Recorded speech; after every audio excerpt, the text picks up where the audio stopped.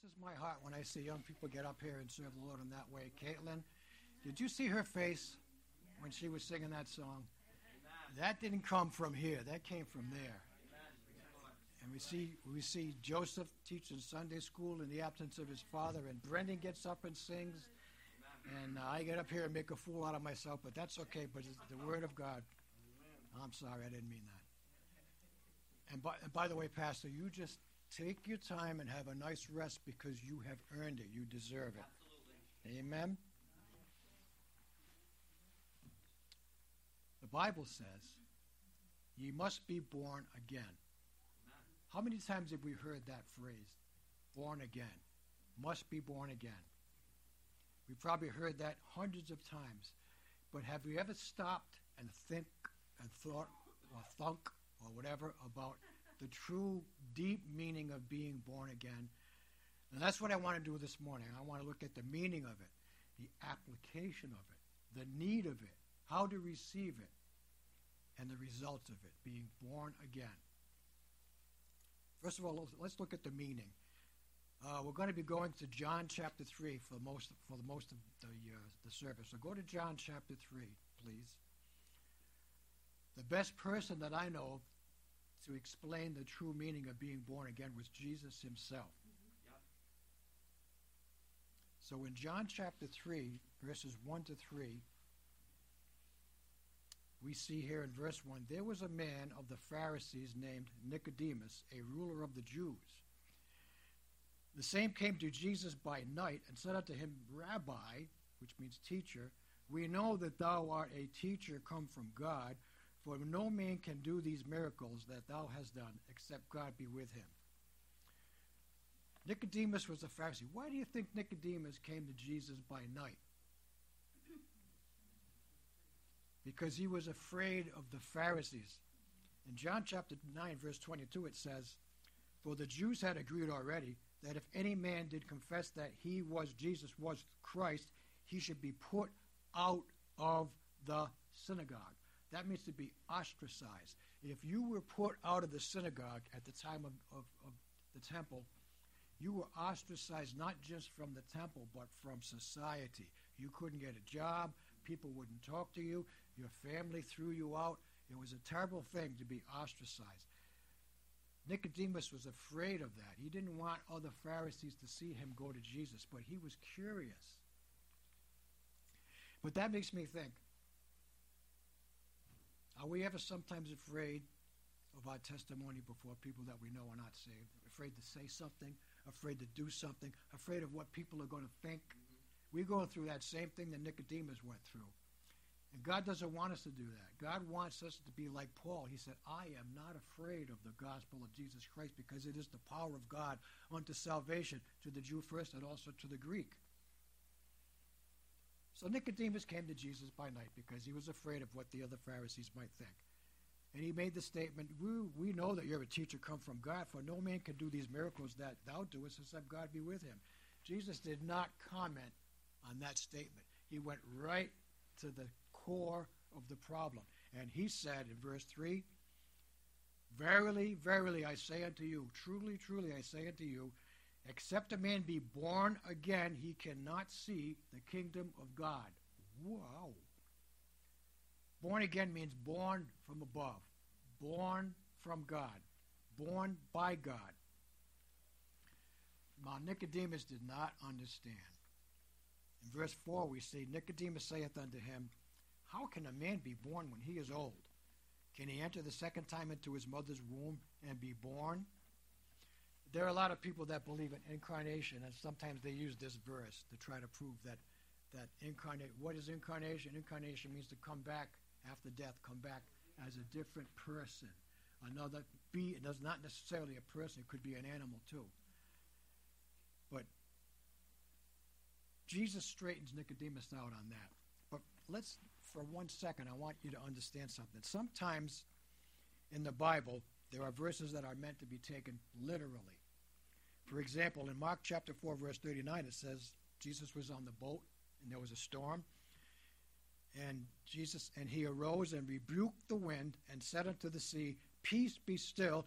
And the wind ceased, and there was a great calm. That was literal. that happened. God spoke, or Jesus in the form of God, the God part of his humanity, the God part of his person, talked to the weather and told the weather to shut up and be quiet and stop, and it did it. That literally happened. But sometimes there are verses in the Bible that are meant to be taken spiritually or figuratively. For example, in Genesis chapter 4, verse 10, God is talking to Cain here after he had killed his brother. And he said, "What hast thou done? The voice of thy brother's blood crieth unto me from the ground." That's symbolic. Abel's blood did not cry out to the point where Cain could hear it. But he was trying to show Cain, yeah, I know you killed your brother. His blood is right there. And I saw you do it. So that's not meant to be taken literally. It's meant to be taken spiritually. And this is what happens here when Jesus said, "You must be born again." Nicodemus took it literally. He didn't understand. He thought that I had to literally be born physically again. But Jesus shows Nicodemus that he is speaking spiritually. Look at how he answers him. And what a way to explain what he meant. He said, "Verily, verily," I said, verse 5, "Verily, verily, I say unto thee, except a man be born of water and of the Spirit, he cannot enter the kingdom of God." Now, I believe that when he said born of water, he was talking about physical birth. And when he said born of the Spirit, he was talking about spiritual birth.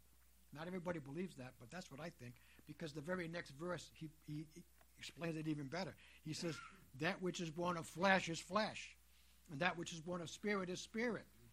Marvel not that I said unto you, ye must be born again. The wind bloweth where it listeth, or wants to, or goes. Thou hearest the sound thereof, but canst not tell from whence it cometh, or whither it goeth. So is every one that is born of the Spirit." Let me ask you a question. Have you ever seen the wind? Can you see the wind? You can see the results of the wind. Especially this time of year, you see the leaves falling off the trees and landing in your yard. Every single leaf that's in my yard comes from a tree that somebody else owns. Ooh, that makes me so mad. That's why I cut my trees down, so I wouldn't have leaves. So somebody else's leaves come in my yard. We see the results of wind. We see tornadoes, deadly, powerful things that's caused by the wind. When you see a tornado, you're not seeing the wind. You're seeing all the dust and all the debris that's swirled around in that tornado. If you've gone through a hurricane and you've seen the wind of a hurricane take the roof off your house, that's the wind that does that. And Jesus said, "The wind bloweth." You can hear it, but you can't see it. You can't tell where it's going to go, where it's coming from. And he says being born of the Spirit is like that. It's a spiritual thing. You can't see it. I tell you, I'm born again. Can you see that I'm born again? You maybe see from my testimony, from the way I live, but can you see the Spirit that's in there? No, because it's a spirit. Being born again is not a physical thing. It's a spiritual thing. So, that leads us to the question, why do we need to be born again? This is where it gets very important. We need to know why we need to be born again. Jesus said to Nicodemus, "Except a man be born again, he cannot see the kingdom of God, cannot get to heaven." I want you to go to, go to Genesis chapter 2, please. I keep thinking you have an outline. You don't have an outline. I have it. Genesis chapter 2 and verses 16 and 17. This is very important that you understand this. This is why we need to be born again. Genesis chapter 2, verse 16 says, "And the Lord commanded the man, saying, Of every tree in the garden thou mayest freely eat. But of the tree of the knowledge of good and evil thou shalt not eat of it. For in the day that thou eatest thereof, thou shalt surely die." Now let me ask you a question. When Adam ate the fruit, did he drop dead immediately? No. How long did Adam live after he ate the fruit, or after he was created? 930 years. But here's where we get the understanding here. In the original Hebrew language, that term, thou shalt surely die, it's the Hebrew word muth. Muth means to die. But it's said 2 times. It says, on the day that ye shall live, muth, muth, 2 times. Why did he say it 2 times? Well, the first time, or the first muth, is in the infinitive tense. And a verb that's in the infinitive tense means it happens immediately. The second muth is in the imperfect tense. And the imperfect tense describes the action of the verb as a process that happens over a period of time. So he said,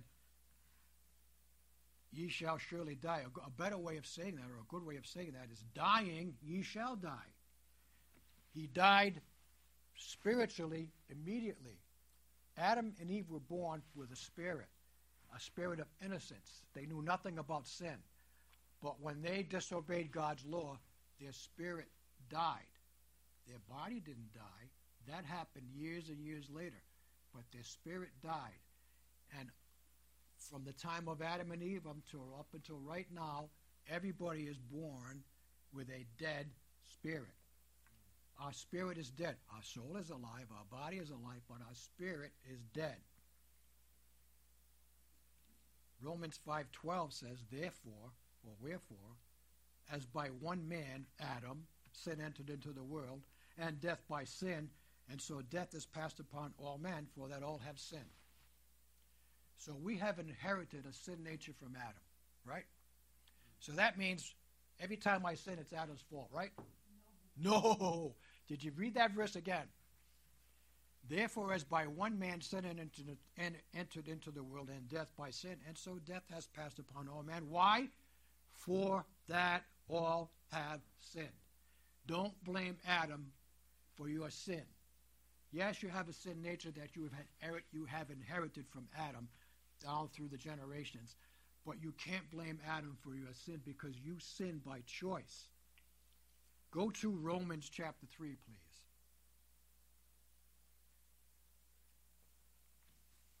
Oh, I got to do that too.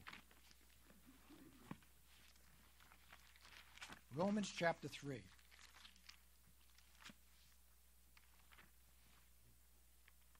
I'll give you a chance to get there. It's taken me a while to get there. Romans chapter 3.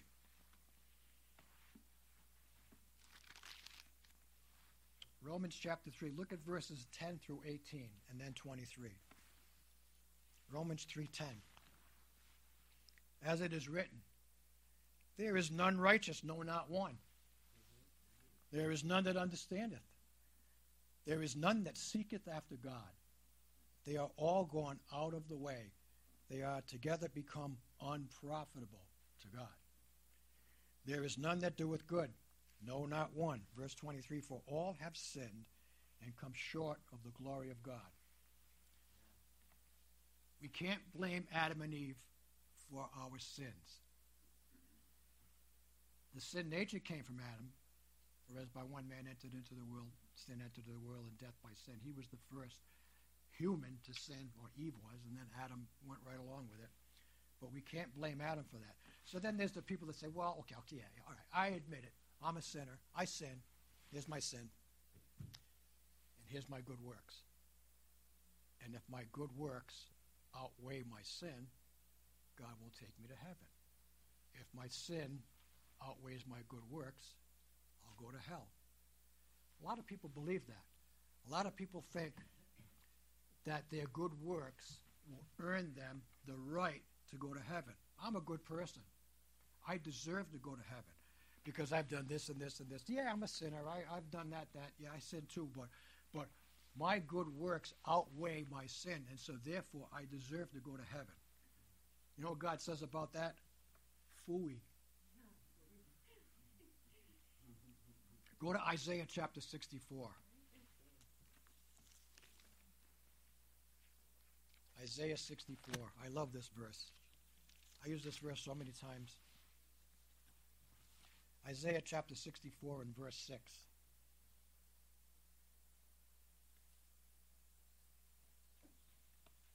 Isaiah chapter 64 and verse 6. Isaiah doesn't pull any punches. He says, but all we are as an unclean thing, and all our righteousnesses are as filthy rags. That's like the filthy rags that are wrapped around a leper. And I won't get into it, but they're filthy. And we all do fade as a leaf, and our iniquities, like the wind, have taken us away. I mentioned before about the wind and how you can see the wind blowing leaves off a tree. And I've said this dozens of times. Does that leaf have the ability to land in the yard that it wants to land in? Or is that leaf under the control of the direction that the wind is blowing? If the wind is blowing that way, the leaf is not going to go that way.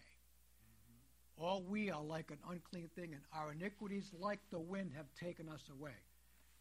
Our good works cannot outweigh our sin. And even if they did, it doesn't matter, because Jesus said, or Isaiah said, our iniquities in God's eyes are like filthy rags. We cannot earn. If we could earn our salvation, I said this morning, if we could earn our salvation, why did Jesus have to die, right, Pastor? If I could earn my way into heaven, if I can be better than Jeffrey Dahmer, I'll go to heaven. If I can be better than Adolf Hitler, I'll go to heaven. If I can be better than Benito Mussolini, I'll go to heaven. Is that what the Bible teaches? My righteousness, the righteousness that I try to use to, if I were to, you try to use it to earn my way into heaven, in God's eyes, are as filthy rags. Because you know why? Because I have, by doing that, I have trodden down the death of his son and made it like a worthless thing. That's paraphrasing, but that's the idea. If I could earn my way to heaven, why would Jesus have to die? Exactly. Right? It's not by keeping the law. It's not by good works. It's by trusting Jesus as our Savior and trusting the atonement that he did on the cross when he said, it is finished. So, how do we receive this spiritual new birth? By the grace of God. Thank God for his grace. Grace means favor. Grace means love. God, remember I said this morning, God does not hate the sinner. God hates their sin. And God is merciful. Ephesians 2:4-6 says, but God, who is rich in mercy, for his great love wherewith he loved us, even when we were dead in sins, hath he quickened us together with Christ, and has raised us up together, and made us to sit together in heavenly places in Christ Jesus. Now I know that most people think that that term, quickened us together and raised us up together, is talking about the whole church all together, raised us up together as all Christians. But I like to think that when he says quickened us together, it means that spirit that was dead in trespasses and sin has quickened, made alive, together. Together. And now we have a body, and we have a soul, and now we have a spirit that has been made alive by trusting Christ as our Savior.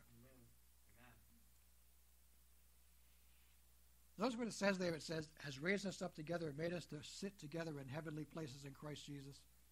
In God's eyes, we're already there. We're just pilgrims traveling in this world.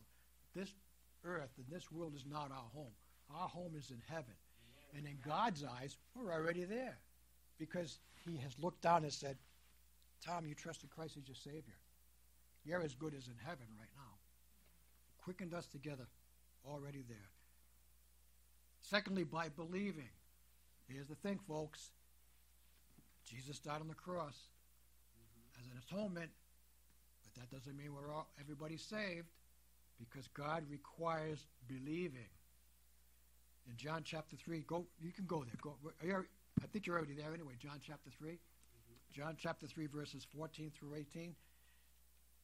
Another wonderful, wonderful example. Isn't Jesus great as far as giving examples so that we can fully understand it? And I said this before, but I'm going to say it again because it's very important. As Moses lifted up the serpent in the wilderness, even so must the Son of Man be lifted up, that whosoever should believe in him should not perish but have eternal life. For God so loved the world, thank God, that he gave his only begotten Son, that whosoever believeth in him should not perish but have everlasting life. I think I read that twice. For God sent not his Son into the world to condemn the world, but that the world through him might be saved. He that believeth on him is not condemned, but he that believeth not is condemned already, because he hath not believed in the name of the only begotten Son of God. He said, Jesus said, as Moses lifted up the serpent in the wilderness, so must the Son of Man be lifted up. I told the story before, I'm going to tell it again. Remember the story. The people of Israel were complaining again, and this was in the wilderness. Oh, this is in, I'm just going to tell you the story. We don't have to go there. It's in the book of Numbers.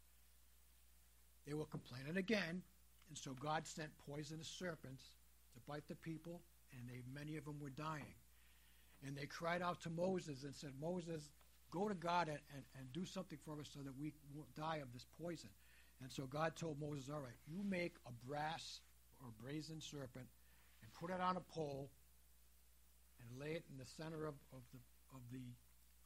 the people, and tell the people, whosoever comes and looks at the serpent, they will be healed from their poison. Now, once again, let's make the contrast here. When Moses put the serpent, be careful, when Moses put the serpent on the pole, did anybody in the people of Israel that were bitten, were they healed? What had to happen? They had to come and look. That song, Look and Live? They had to come and look at the serpent. To look at the serpent means that they believed the promise of God. And then they were healed. And it's the same way with salvation.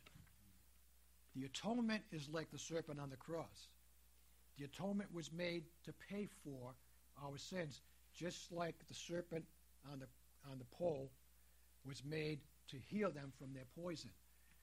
But the atonement does not save you. God requires us to believe. That's why he said, whosoever believeth in him should not perish but have eternal life. For God so loved the world that he gave his only begotten Son, that whosoever believeth in him should not perish but have everlasting life. Verse 18, he that believeth on him is not condemned. Do you believe that Jesus Christ died for your sins? Amen. Then you're not condemned.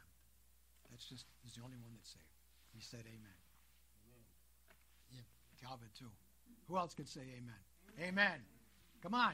Amen, right? Amen. Do you believe? Amen. You're not condemned. But he that believeth not is condemned already. Why?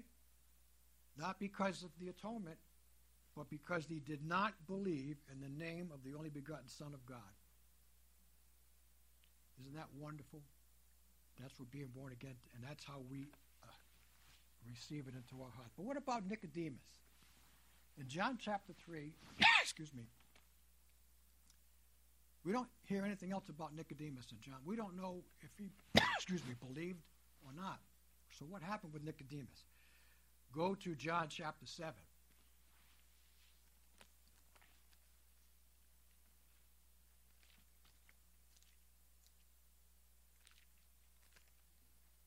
John chapter 7 and verse 50.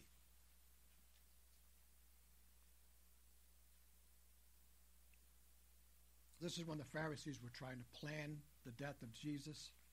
And verse 50 says, Nicodemus saith unto them, he that came to Jesus by night, being one of them, doth the law judge any man before it hear him and know what he doeth? Not important that he said that. The important thing is, now, I believe that that term, he that came to Jesus at night, being one of them, doesn't mean being one of the Pharisees. It means being one of the believers. That's what I believe. Nicodemus being one of them. We already know that Nicodemus was a Pharisee. That wasn't necessary to put that in parenthesis. But being one of them, that believed. He believed. Go to chapter 19.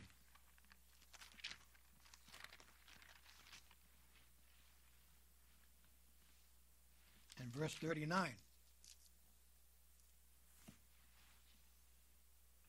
After Jesus had died on the cross and they took his body down, now he's not afraid to be seen. Right? Look what it says here. Then, and there came also Nicodemus, which at the first came to Jesus by night. That's how we know it's the same Nicodemus. And brought a mixture of myrrh and aloes, about 100-pound weight. And they took the body of Jesus and wound it up in linen cloths with the spices, after the manner of the Jews, to bury. That was an act of belief. He didn't care that the Pharisees saw him do that, because being one of them, he helped Joseph of Arimathea to do the right thing and bound his body up. I believe when we get to heaven, we're going to see Nicodemus there, because he believed. He heard what Jesus said, and he believed it. So, what are the results of the new birth? Wow. I could spend another hour talking about that. But let's just talk about two things. One of the results of the new birth is that we know that we have eternal life. 1 John chapter 5, I'll just read that. But the second thing I want you to read it. But 1 John chapter 5, verses 11 through 13, another great verse to use when you're witnessing to somebody. Verse 11, and this is the record that God has given unto us eternal life. Okay? The record is eternal life. God's given to us eternal life. And this life is in his Son. It's in Jesus. He that hath the Son hath life. Do you have the Son? Amen. Then you have life, eternal life. He that hath the Son hath life. He that hath not the Son of God hath not seen life. You think you have, maybe. You may be a multimillionaire and you think you have life, but I don't think they're happy, because they don't really have life. These things have I written unto you that believe on the name of the Son of God, that ye may hope that you have eternal life. Right? No. You may have a few doubts about it, whether you have eternal life. Nope. It says that ye may know for sure, convinced, no doubts, that ye have eternal life, and that ye may believe on the name of the Son of God. One of the results of the new birth is that you know. There are some religions that teach that that's a sin to say that you know you're going to heaven. The sin of presumption, they call it. But the Bible says that ye may know that ye have eternal life. Secondly, you'll never lose it. You can't lose your salvation. Go to John chapter 10. I love this. Again, Jesus is going to use an example of something that the Jews could readily understand. He's talking about sheep. The Israelites were shepherds at that time. If you go to Israel now, August will tell you, you'll see shepherds all over the place with their sheep. So he spoke about sheep. And in John chapter 10, verse 27 through 30, he says, my sheep hear my voice. I know them, and they follow me. Do you follow Jesus? Are you following Jesus? Are you following movie stars with twinkles in their eyes and facelifts and all kinds of makeup on their face? They look so good on TV, but have you ever seen them the first thing in the morning when they wake up? They're as ugly as I am, believe me. My sheep hear my voice, I know them, and they follow me, and I give unto them eternal life. What's the next phrase? And they shall never perish. Amen. Neither shall any man pluck them out of my hand. Amen. My Father which gave them to me is greater than all, and no man is able to pluck them out of my Father's hand. Amen. I and my Father are one. Amen. If I was held by my own hand, by my own good works, by my own earning, I ain't going to make it, folks. But I am in God's hand. I love that picture. I have a picture at home of a hand, a big picture like this of a big hand, and a little kid is kneeling in that hand. First he climbs up into it, then he kneels there, and he looks up. He's looking at God, and he's in God's hand. And nobody's going to take him out of God's hand. Can the devil take you out of God's hand? No. Can you take yourself out of God's hand? No. If I had to depend on myself for my salvation, I'd be of all men most, what's the word? Miserable. But I don't have to depend on myself. I don't have to depend on the law. I don't have to depend on good works. I don't have to depend on anything but God's hand who's holding me. Amen. And that's why we must be born again.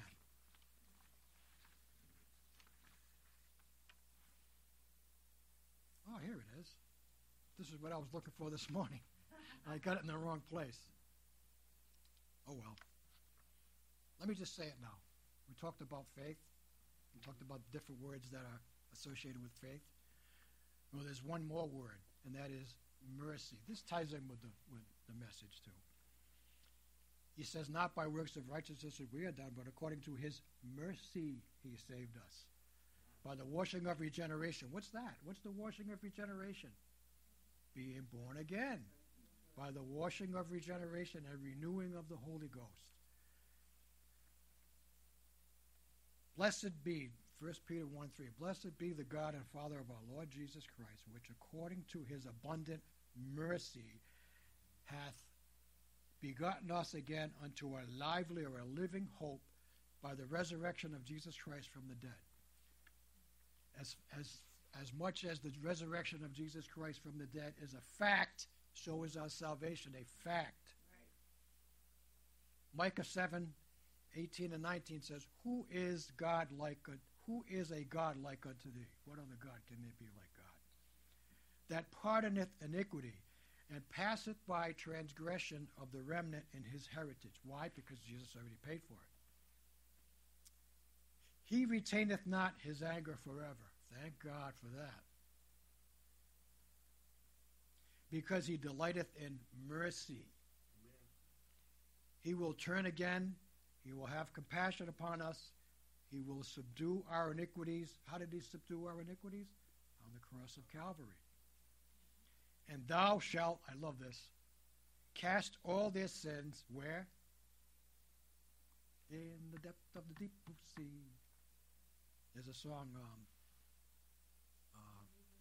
buried in the depths of the deep blue sea. Praise God, my sins are gone.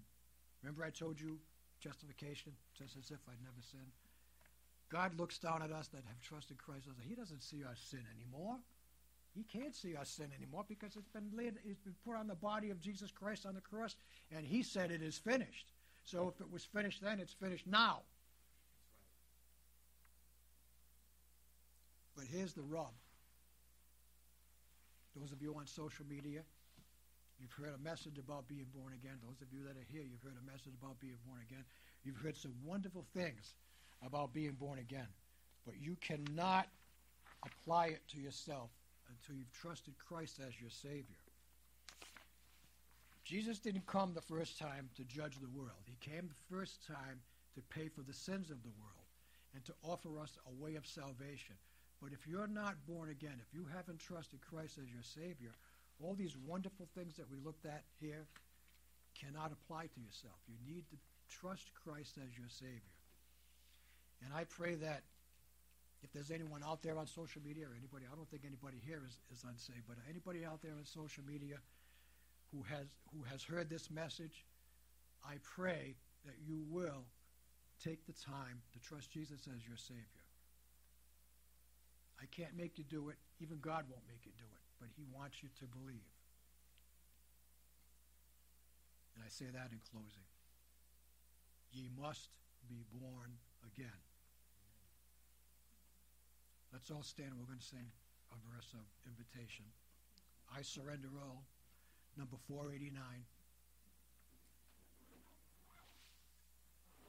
going to do that? Beautiful.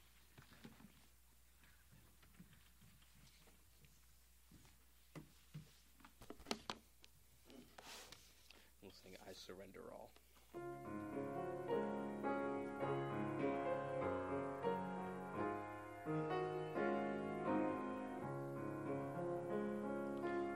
All to Jesus I surrender, all to him I freely give. I will ever love and trust him, in his presence daily live. I surrender all. I surrender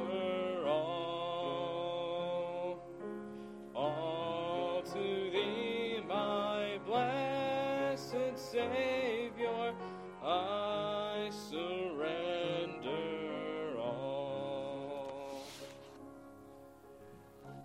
Before you can surrender your life to Christ, you have to surrender your soul to Christ.